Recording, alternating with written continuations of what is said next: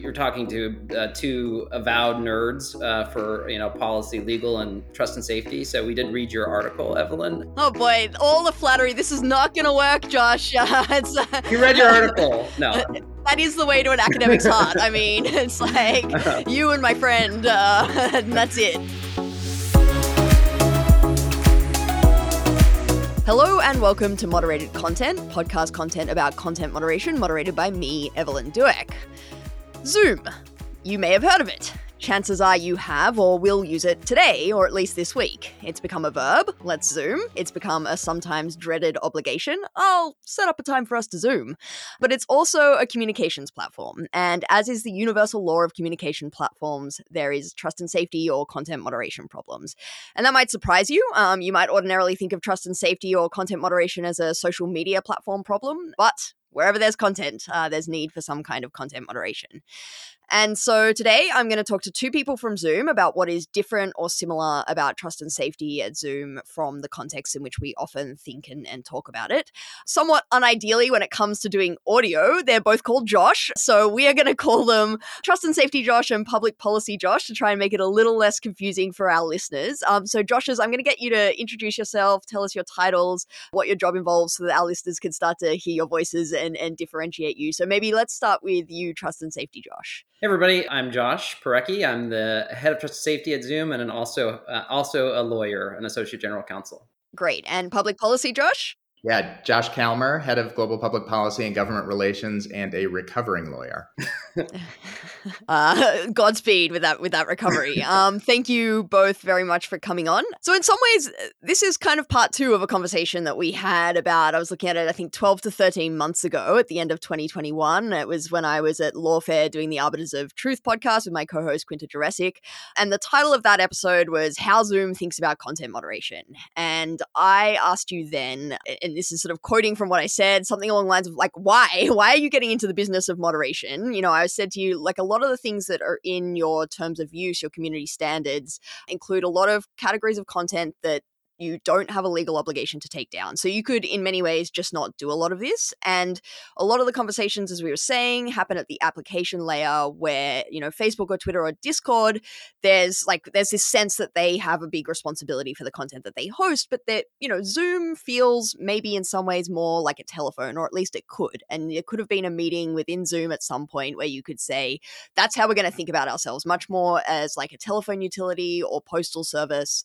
And it's not our job to get our hands involved. So I guess want to start there by saying, like, how did you think of it? What was your response then, a little over a year ago? And is that, you know, how are you thinking about it now, about 12 to 13 months later? It's a great question. And actually, it was that podcast that caused us to think about the question even more deeply. But back then, the way we were thinking about it was in reaction to what Zoom was in 2020. Which, if you recall, like we had this explosive use, and I think you rolled out the statistic about like on a one day in March, we had 2 million signups for the application and 350 million uses or logins in one day. And all the ways that people were using Zoom were so unique and implicated potential content issues, more so than we would have expected as a platform in 2019, where we were largely a business-to-business platform. So as a result of that, we had to start thinking about it a little bit differently. We had to think, what are our obligations since people are using Zoom so publicly for so many things? And because we had the phenomenon of meeting disruptions that were coming in. And we had to think about, how do we think about a rule set around addressing these meeting disruptions and the conduct that happens in those meetings? But then we had a conversation with you. And the pandemic started to, change the use of Zoom as pandemic sort of died down. People still use Zoom for everything, as you said in your wind up, but mostly business to business for the most part, or small meetings. And so it forced us to think a little bit, and in particular, think about how we positioned ourselves. And it caused us to actually adjust even the way publicly we represent ourselves in terms of how we enforce, whether you call it content moderation, because as you always say, everything is content moderation, or just our obligations to make sure that we have a safe platform for people to use. So we've actually done a lot of thinking about that. And recently, just actually last month, we released a new version of our public-facing safety materials, our new safety center, where we try to bring some clarification around that. Could I just add a thought in addition to what Josh said, alongside our evaluation of how our business was changing and what expectations people brought to it? We were also looking out at the world. And, we've been in this period of, a few years now of governments and societies around the world redefining their relationships with technology. And that's continuing, and it will always continue.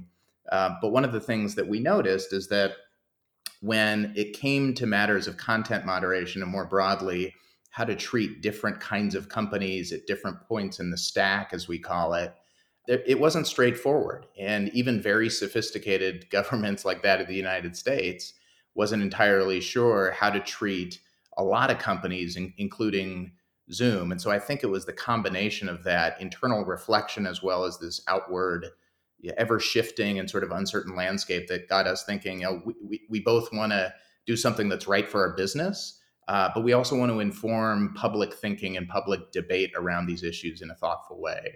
And that has all driven what we've been up to over the last 13 months or so. That's great. Every academic dreams of having some sort of academic impact. You don't normally think of it as coming in the form of like a sort of half-cocked question on a podcast. But there you go. And so I'll try and add that to my tenure file at some point, depending on how it pans out. Of course, you could have just been like lobbing the responsibility onto me, so that we see how this goes. There's a lot to dig into there, but before we do, I want to make it a little bit more concrete for listeners what we're talking about, so that we're not sort of just talking in the abstract about trust and safety the whole time, so that people can sort of think about the kinds of issues that you're confronting and the kinds of things that you talked about. So, Josh, you mentioned Zoom bombing, which was sort of the big first explosion of how people maybe started to think more about terms of use or community standards, as you might, and we'll come back to the wording in a minute, as you might think about these things. But, that's probably only the start of it. And so I'm curious, can you sort of give us a little bit more flavor, color around the kinds of things that you see on your platform, things that people might not expect, and maybe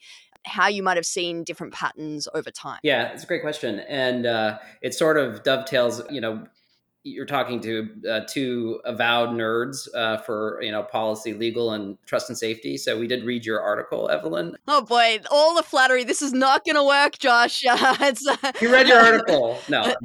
That is the way to an academic's heart. I mean, it's like you and my friend, and that's it. But but one of the points I wanted to sort of emphasize is sort of transparency, right? And so the reason I emphasize that is, in 2020, we built our first transparency reports, both for purposes of government, and I promise I'm getting somewhere here, for purposes of both like government requests and for purposes of like the decisions we make around enforcement of our safety rules.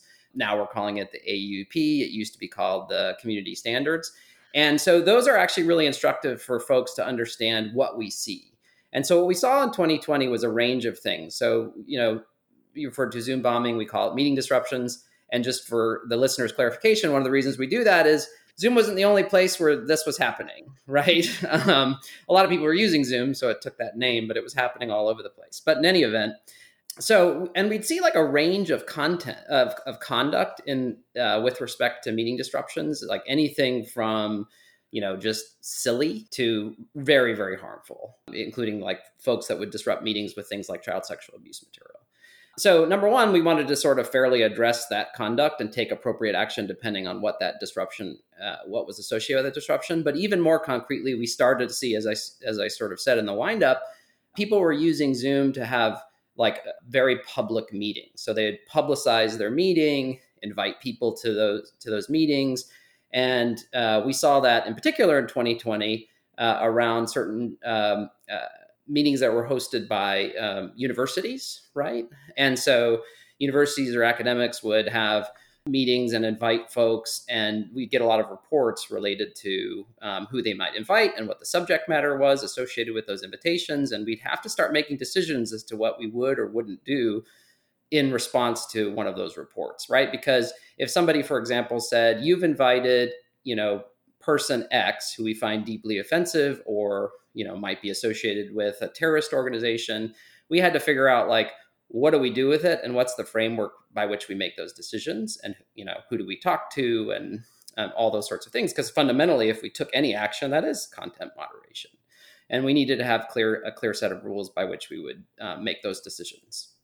Right. And so just so listeners are aware, these are not hypotheticals and we talked about this a little on the other podcast, but I think you're referencing meetings or events at universities with Leila Khaled, who participated in airline hijackings 50 years ago and is listed by the US government with an organization labeled as a terrorist organization. And Zoom's decision at that time was to shut those meetings down as they'd been reported by outside third-party organizations, even though, and that was a controversial decision. It was one of, again, Zoom's most controversial moments because this was an academic event. Part of the point was to discuss these things, and academics often discuss difficult topics with difficult people as part of bringing in the conversation.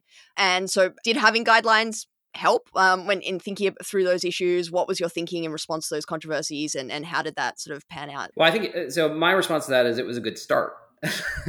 Because what happened after that is we did have a set of rules, right, that we could rely upon in making some of those decisions. But then the question is, and back to the point about transparency, and this is process transparency, it's not only did we have a set of rules, but how would we think about enforcing those rules? And then in the context of academics and academic freedom in particular, we went back to the drawing board. Right. This is sort of what we try to do at Zoom, right? Is anytime we make a decision like this or think about making decisions like this, we try to have conversations about it because, and again, this might sound trite or something, but like we try to be very humble and how we think about trust and safety at Zoom or even government policy, as Josh will tell you. And so here what we did was actually invited a whole bunch of academics to a series of roundtables so we could talk about it very openly and then figure out how we would thread the needle or what our commitments might be to the academic community when we evaluate these sorts of decisions in the future. And so those sorts of discussions actually then created new frameworks by which we make a decision in that context. And then we publicize that, right? To say, like, here's what we're going to do under this circumstance. Here's how we're going to handle it. So we've tried to do that with, how we think about trust and safety generally. And we adhere to that, which is another point you make in your article, right? It's like you could publish these guidelines, but the second question is you adhere to those? And so we're proud that we still adhere to those commitments we've made in those contexts. Well, I also read your article in preparation for this podcast, Trust and Safety. Josh, you wrote it with your colleagues Karen Maxim and Chanel Cornett in the Journal of Online Trust and Safety, titled How to Build a Trust and Safety Team in a Year, a practical guide from lessons learned so far at Zoom, which is, the title says it all in terms of like you were building the plane while you were flying it, as we sort of said, given how dramatic the rise was. I thought some of the examples that you quote at the end, does a Civil War reenactment violate our weapons policy? How do your rules apply to pole dancing fitness classes? Is that a nipple?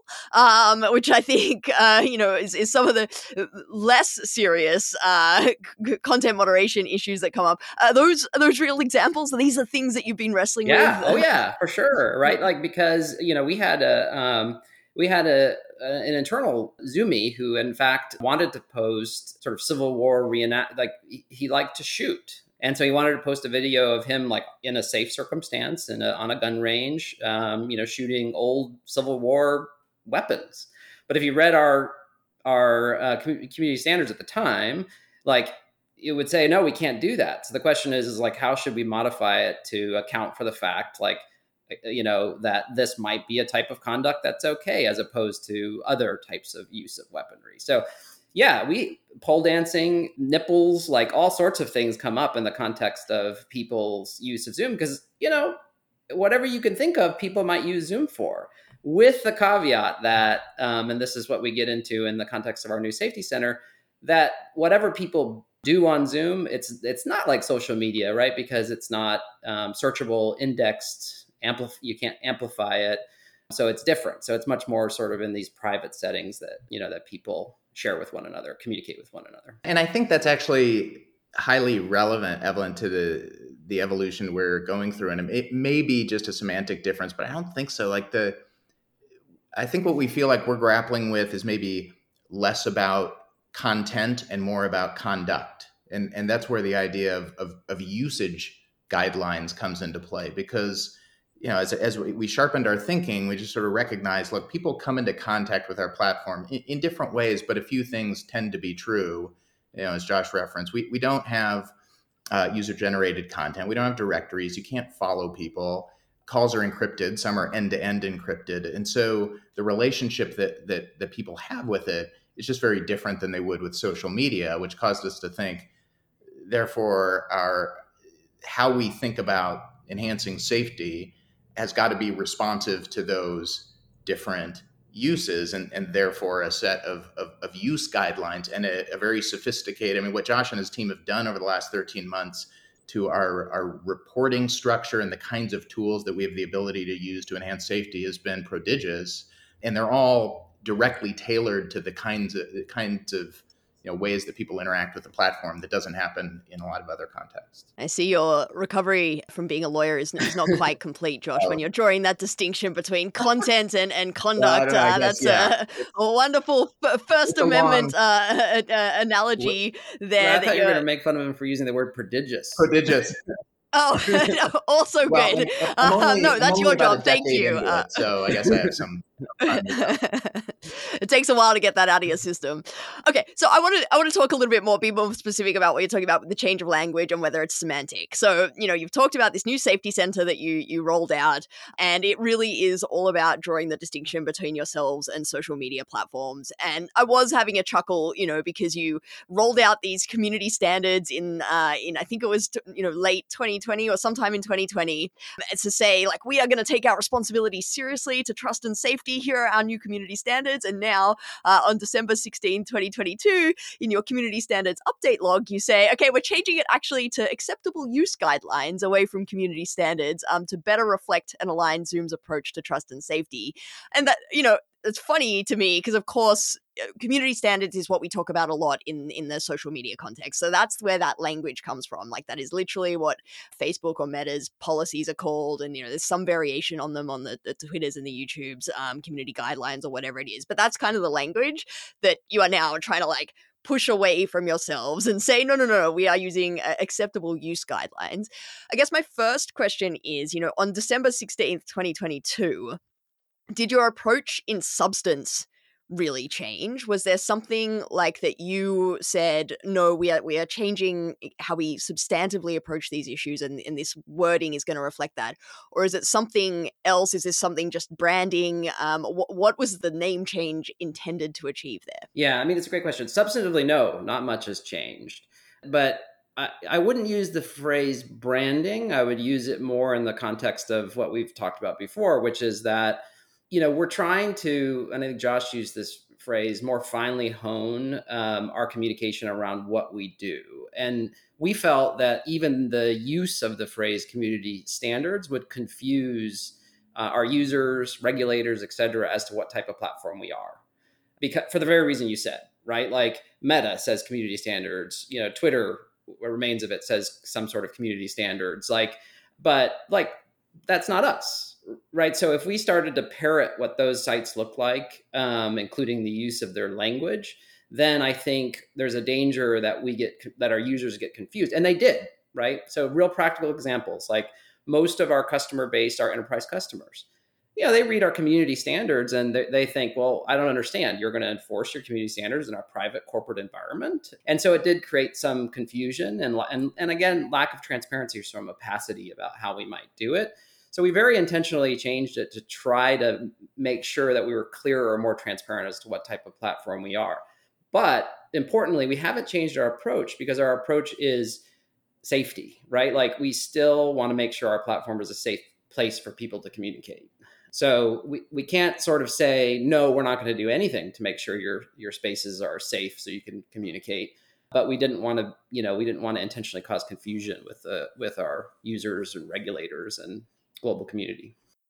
Right. So you mentioned regulators, and I want to pick up on that because I think that is another big thing that has changed in the last even year. Like, it's amazing how quickly this is moving. Since the last time we talked, regulators have really sort of, like, their ears have pricked up and they're really starting to look at this space much more closely. And it's impossible to keep track of everything that's going on, although that's basically your job. So my sympathies. But, a cynical take on this might be, you see the regulation coming down the pipe and you want to distance yourself from social media platforms and things like that on purpose in order to really say to regulators, don't include us in this bucket. There's all this regulation coming. This is like very onerous. There's all of these transparency obligations. There's all of these things that social media platforms have to do. That's not us. We are not them. Don't include us. So I guess the question is that, a big part of how you're thinking about it, and is it working? It's funny. I think I was telling Josh this story a few days ago. About 6 years ago, I was in a prior job working for a trade association representing a lot of global tech companies. And it was kind of around the point some tech companies were getting into hot water. And the question that was being asked was, is tech going to be regulated? What's going to happen? How can we prevent tech from being regulated? And that just struck me as such an odd question, and just not the question at all, because fundamentally every company exists in a regulatory environment. And that's the thinking that informs how we approach this. I mean, we obviously have we represent a commercial enterprise. We want to, manage the regulatory environment in a way that supports our innovation and what we're trying to do. But that doesn't mean trying to avoid being regulated. I think what we're aiming to do is not only so that we can do right by our customers and users, but that so we can do right by the rest of the world, is be as sophisticated in our own thinking about who we are and who we are not, and have an exchange with regulators, have an exchange with thought leaders about that, and have a debate about it in some circumstances, and see where that lands from a regulatory perspective, whether it's in the EU, whether it's with the FCC, whether it's in Australia. So, I think that there is a public interest element to it. There also is a commercial interest element to it. And I think we found that our ability to sharpen our thinking around who we are serves both interests. And that's a good thing. And we should go out to the world with it as much as we can. Yeah. And like some of the regulations, like, again, given the nature of our product, which is one of the things that Josh is saying, like, don't make sense for Zoom and Zoom's customers. That doesn't mean that the intent of a lot of those regulations is not pure and good, but the question is whether they make sense, whether they actually promote the safety and well-being, for example, in the context of safety regulation of our customers. And I would actually, kind of look at it from the other vantage. And Josh, if you were here, you can kick me under the table, but I don't think you would. Like, given the nature of our product, it's natural that regulators ought to lean more heavily in terms of reporting structures and transparency around how you do things, rather than on an encrypted platform, an expectation that you're monitoring in real time what people are doing. So it also involves highlighting areas that are more fruitful for regulators to potentially look at. Yeah, I mean, I think this is a view that I have a lot of sympathy with, I think, as you know, which is that we do need to be thinking about different layers of the internet stack and different kinds of products as very different. It doesn't make sense, I think, to treat you like a Facebook, but it also doesn't make sense to treat you just like a dumb pipe that just like a telephone, because there are sort of all of these different affordances that you can and do provide that make you different. And so this is something I think that we do need a lot more nuance in thinking about what your responsibility is and how that should be enshrined in law. Nuance, sadly, and words like internet stack aren't necessarily things that are music to regulators' ears in terms of thinking about this. And so I'm curious, as all of this regulation is coming down the pipe and you're seeing it, what does it look like for you? Like, are you seeing that there's going to be very different compliance obligations in, say, Europe, the UK, like the massive Digital Services Act in Europe, which is coming in the next few years, and then there's the Online Safety Bill in the UK, which is still working its way through Parliament, and that's just to mention two sort of high-profile ones. But these are, you mentioned Australia. There's obviously so many bills in the US, not on the Hill necessarily, but we have state-based legislation coming through. And so how much inconsistency is there? And like, in general, are you finding that you are being carved out and thought separately to social media platforms, or are you finding that Zoom is often getting lumped in the same bucket? I would say it's hard to generalize at this point, in part because there's such a difference between what the words on the page say, even something as advanced and implemented as the DSA is, and how they come to be enforced over a period of time. So I think time will tell. What I will say is that we feel reasonably good about, and it's uneven, but reasonably good about the progress we've made in speaking directly with regulators and getting buy-in to the idea that there are business model put aside the reference to the stack, there are business model relevant differences that ought to inform their policymaking. And it may or may not result in a specific provision in a specific instance that we love, but I think certainly our hope is that if we can at least inform the conceptual frame that they're using, that's significant progress. I will say one thing that is interesting as well is the momentum from the, let's call it the other end of the stack, the dumb pipes end of the stack. A lot of economies, EU included, India included, arguably Turkey, are looking at essentially telecommunications regulation and taking a very expansive approach to it, at least at this stage, which creates the risk that we're very mindful of that they may over-index on a company like Zoom from the opposite direction when it comes to lawful intercept requirements, when it comes to universal service obligations or whatever it is. So we've got it on both sides, but I think too early to tell how it's going to shake out, but we feel reasonably good about our ability to inform those conceptual frameworks.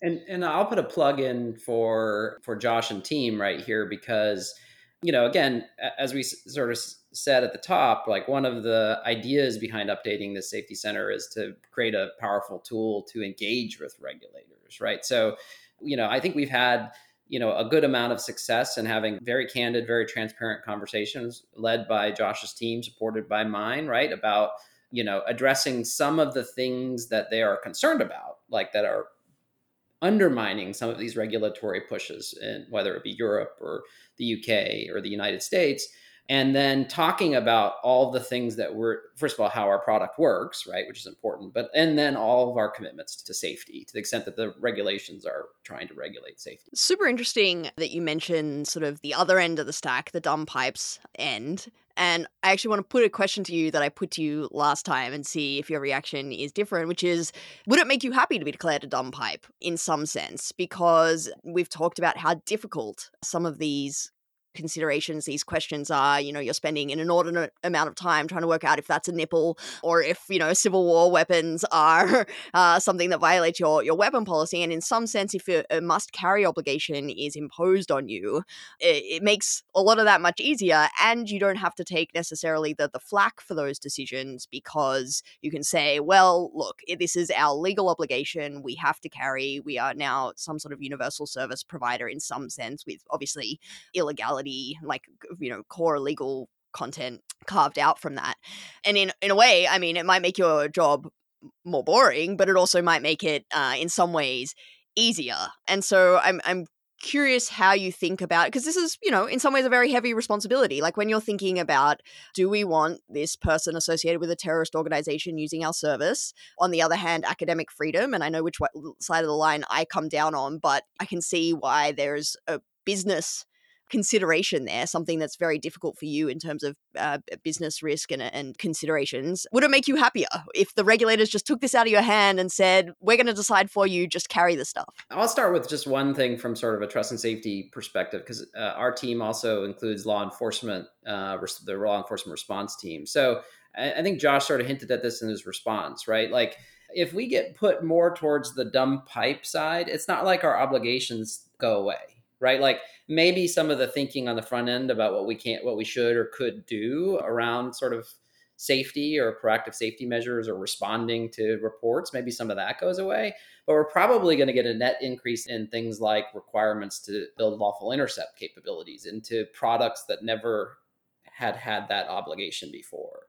So I think it's like, because ultimately, like a lot of the dumb pipes, right, like the telecom companies, right, are responding to wiretap requests left and right, whether they're in the United States or in some cases abroad if they're doing their business. And as Josh said, like we see in certain other countries already a little bit of regulatory capture of number independent communication services. I think there's certainly days when probably Josh and I and some of our colleagues feel like it would be easier to just be declared a common carrier obligated to provide universal service, but that wouldn't be the right place to land. And one of the reasons it wouldn't be the right place to land is the idea of what's best for our customers and our users. that's not what they, for the most part, expect. That's not, yes, they are primarily focused on private spaces to conduct secure communications with one another rather than a wide open public space. But there are elements to this that do make us very different than a common carrier. We don't really have significant physical infrastructure, and for example, along with the things that Josh identified, another one is just that our customers and our users expect us to be global. They expect, whether it's a multinational or a small business trying to, enter a foreign market, or universities, doing cross-border classes, that there's going to be a seamless cloud-based experience. And that, in a way, is fundamentally antithetical with what is still and probably will remain national level telecommunications and basic communications regulations. So I think, just from the perspective of what is truest to our customers and users, and what kind of company we are, being at either end, even though it might make life simpler on some days, just is nowhere near the right place to be. And also, just like one more thing, have you peeled back those telecommunication regulations? So, like there are still some headaches creates others. Yes. there are still lots and lots of like, what, to quote you, what could be considered content moderation, even in the context of telecommunication regulations. So that's between Josh and I, a super long-winded answer to your question. But I think, look, for us, it's more important, I think, to try to establish what we are, and then to try to find a path, like through proactive engagement, to making sure that we show our commitment to our user safety and security and privacy. And if regulators want to hold us accountable, we'll take that, as long as, I can't set those conditions, but our preference would be so long as it's with the acknowledgement of what our product is and isn't. Okay, so you mentioned national level boundaries, and also, Josh, earlier you referenced India. And in these conversations, I can't help but sort of ask a question about, India specifically, but also more generally, the kind of trend we're seeing in many jurisdictions, which is to use law to force platforms. And again, this conversation mostly happens with respect to the Facebooks and the Twitters and the YouTubes, to take down content that we might otherwise think of as extremely democratically important speech, and of course 100% legal in the United States. So, the big controversy that's playing out right now is the Modi government in India is pressuring platforms to take down a BBC documentary that's critical of Modi. And this is just one topical example of a trend that we're seeing around the world. And, this is a situation where I have a lot of sympathy for people in your chair, and it's a lot more fun for me to sort of critique responses on the outside than it is. And this is a situation where if you could be kicking each other under the chair a lot based on what you say. And so I appreciate this is a difficult question, but how do you think about those obligations when you get legal orders from governments that are compliance with national law, but are the kinds of things that, as a free speech academic, are certainly things that I really think are critically important to be protected. And you can imagine many situations where this comes up in the situation of Zoom. Again, like, one of the original controversies with Zoom was in exactly this kind of situation, where Zoom canceled services for activists in China and the United States regarding the Tiananmen Square massacre, in compliance with Chinese law. So I'm curious how you're thinking about that now. Yeah, I'll start, and Josh, feel free to interrupt me or kick me under the table virtually. So it's interesting. I think for us, the muscle that we've been working on building, particularly since June of 2020, is rigorous process. And that includes both how we communicate that externally, how we enforce it internally, how people interact with Zoom, or must interact with Zoom if they are in fact going to make a request of Zoom, and then adhering to our standards in addition to evaluating the legal basis of the request. So we publish our government request guide. We took great pains to make it super easy to read, right? We actually let a bunch of folks look at it and, to determine whether it was as easy to read as we think it is. And it includes, for example, a whole section on what we call withhold access requests. We built a law enforcement response system, which is a system that if a law enforcement agency wants to make a request, they have to use that. We provide training materials in international jurisdictions in terms of how to use that law enforcement response system.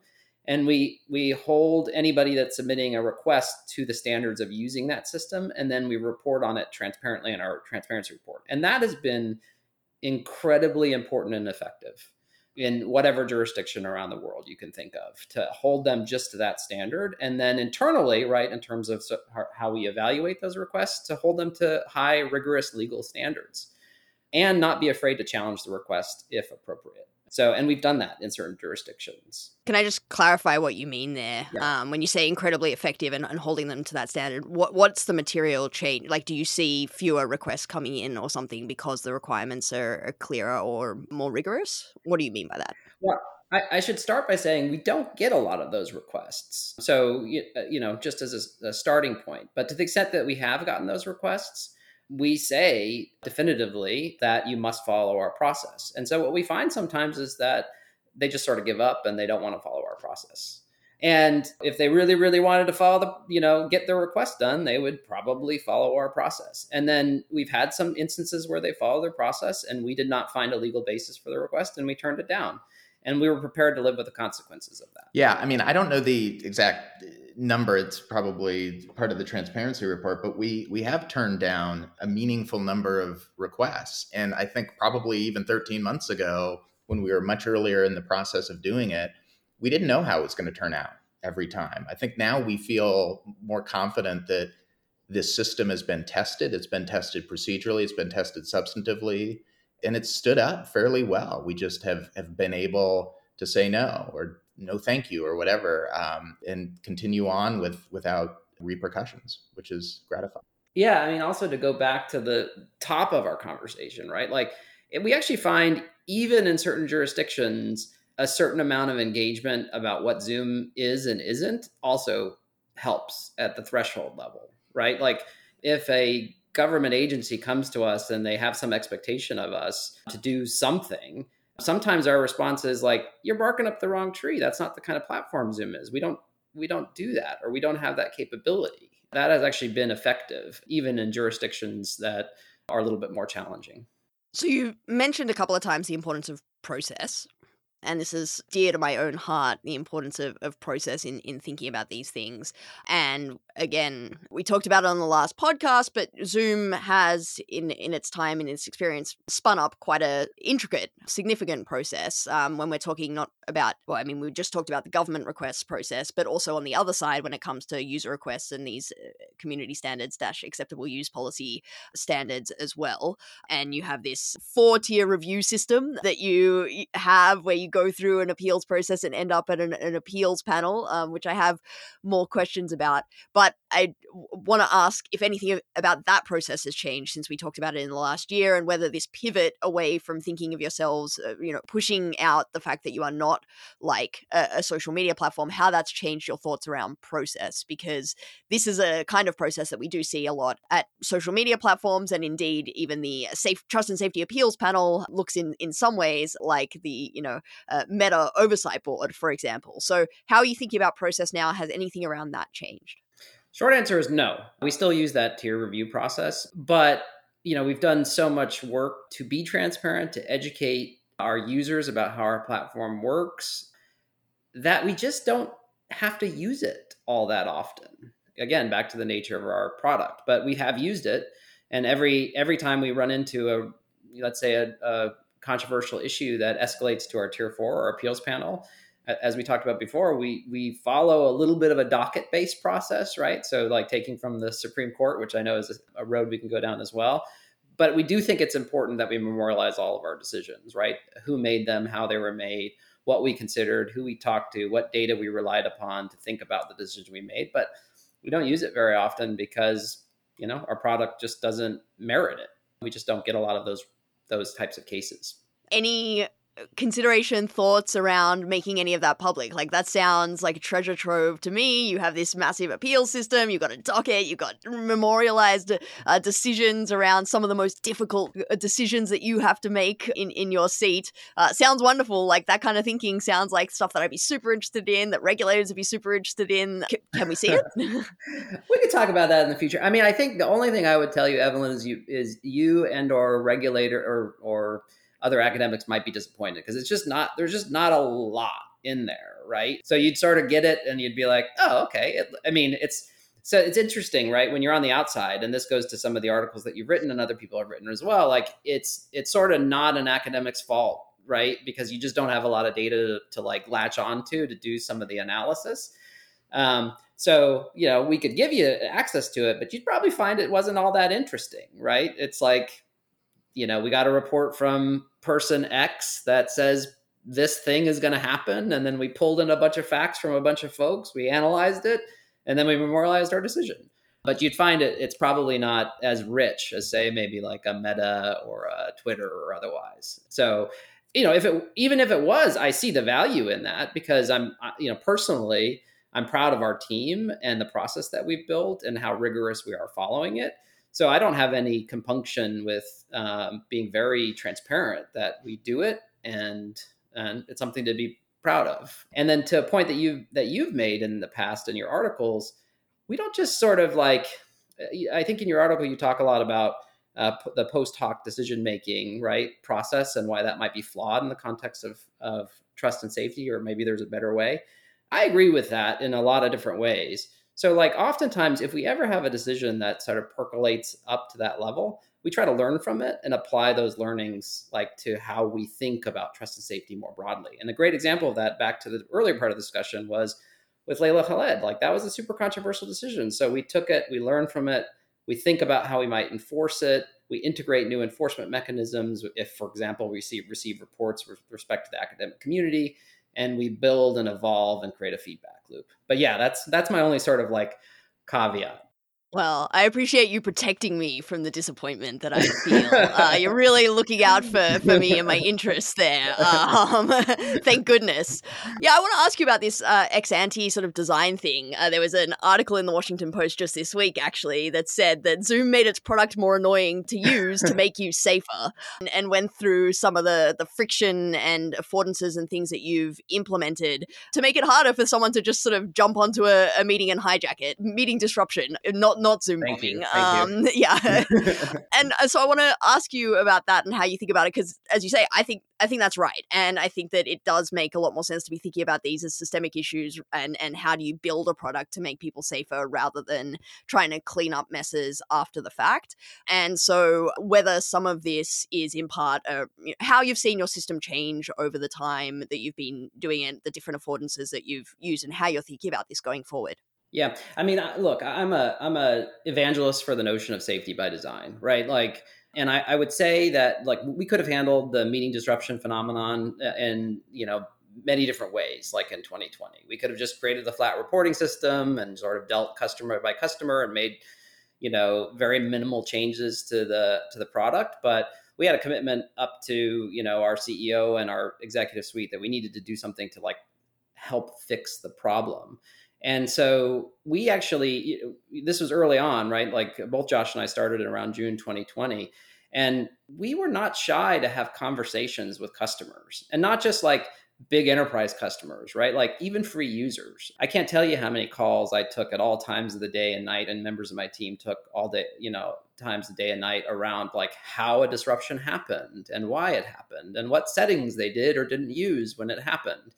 And so we were able to take all that information in 2020 and leading into 2021 and influence the way the product was designed, right? And the article does say there's really two principles of the article. Like one is we want to build tools that users can use to make their own environment safe. But we can't just say it's all on you, users, right? Like we have to do something to help them, proactively help them, so we don't just push it all on them.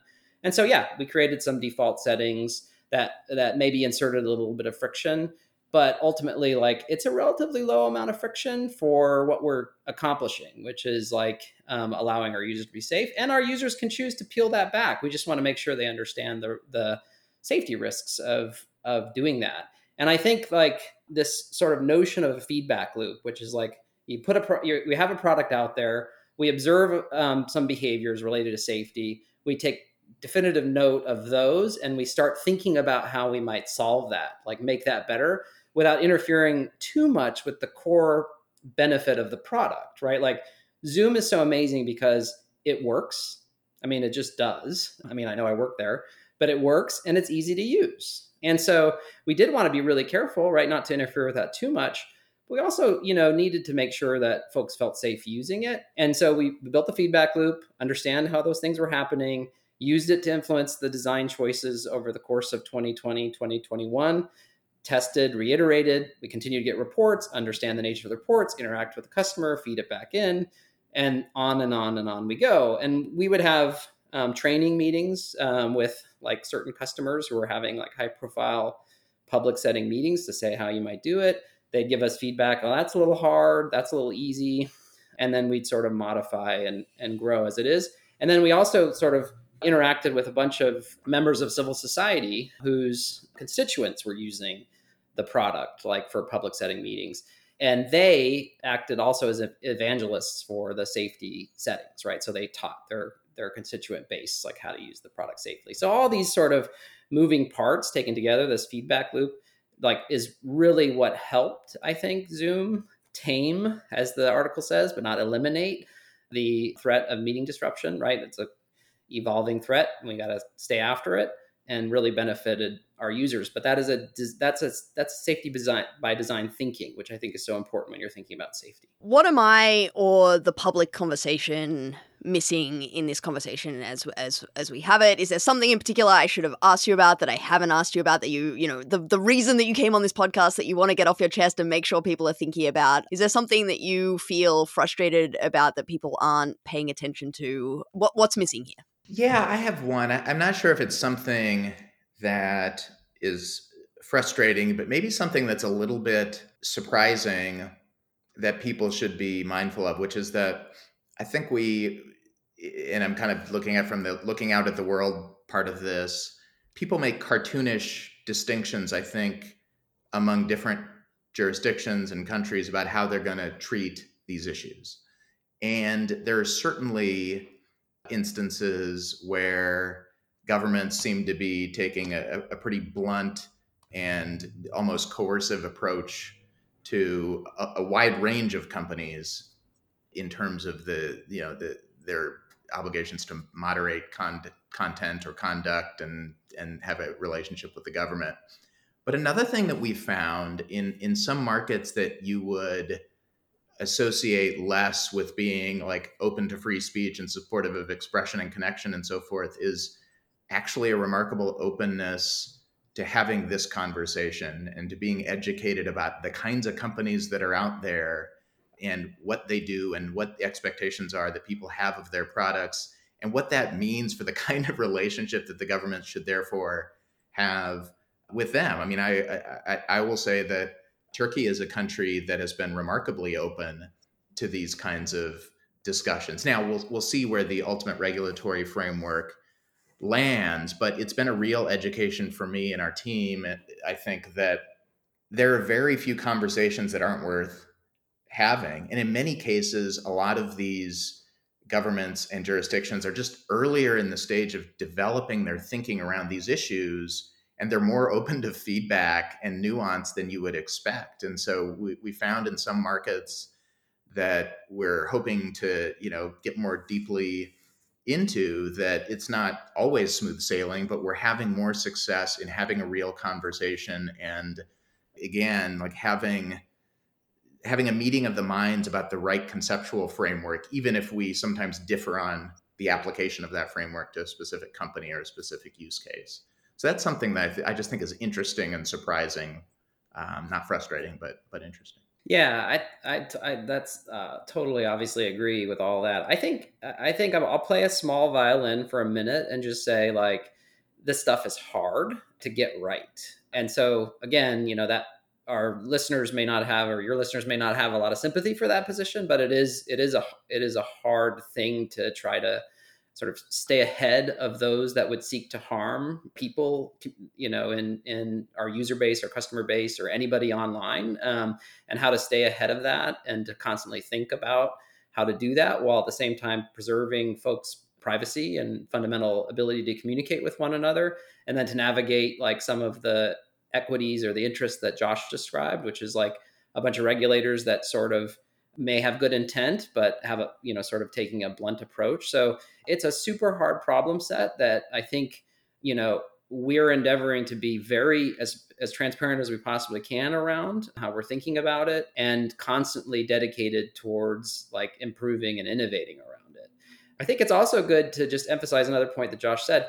The power of even having conversations with regulators and our user base, even if it's uncomfortable, is outsized in comparison to the pain you may feel going into that conversation, right? You just have a chance to learn from other people, and not just our customer and user base, although there's a correlation, but also with like civil society groups, academics, and others that just might want to, provide their feedback and input. I think we do that and we welcome it, and we think it's had a lot of impact on our approach. But yeah, small violin, safety is hard, especially in the context of communications. Yeah, I mean, I obviously couldn't agree with you more about these issues being really hard. My paycheck kind of relies on the fact that these things are hard and we can't solve them, so let's keep paying her to keep thinking about them.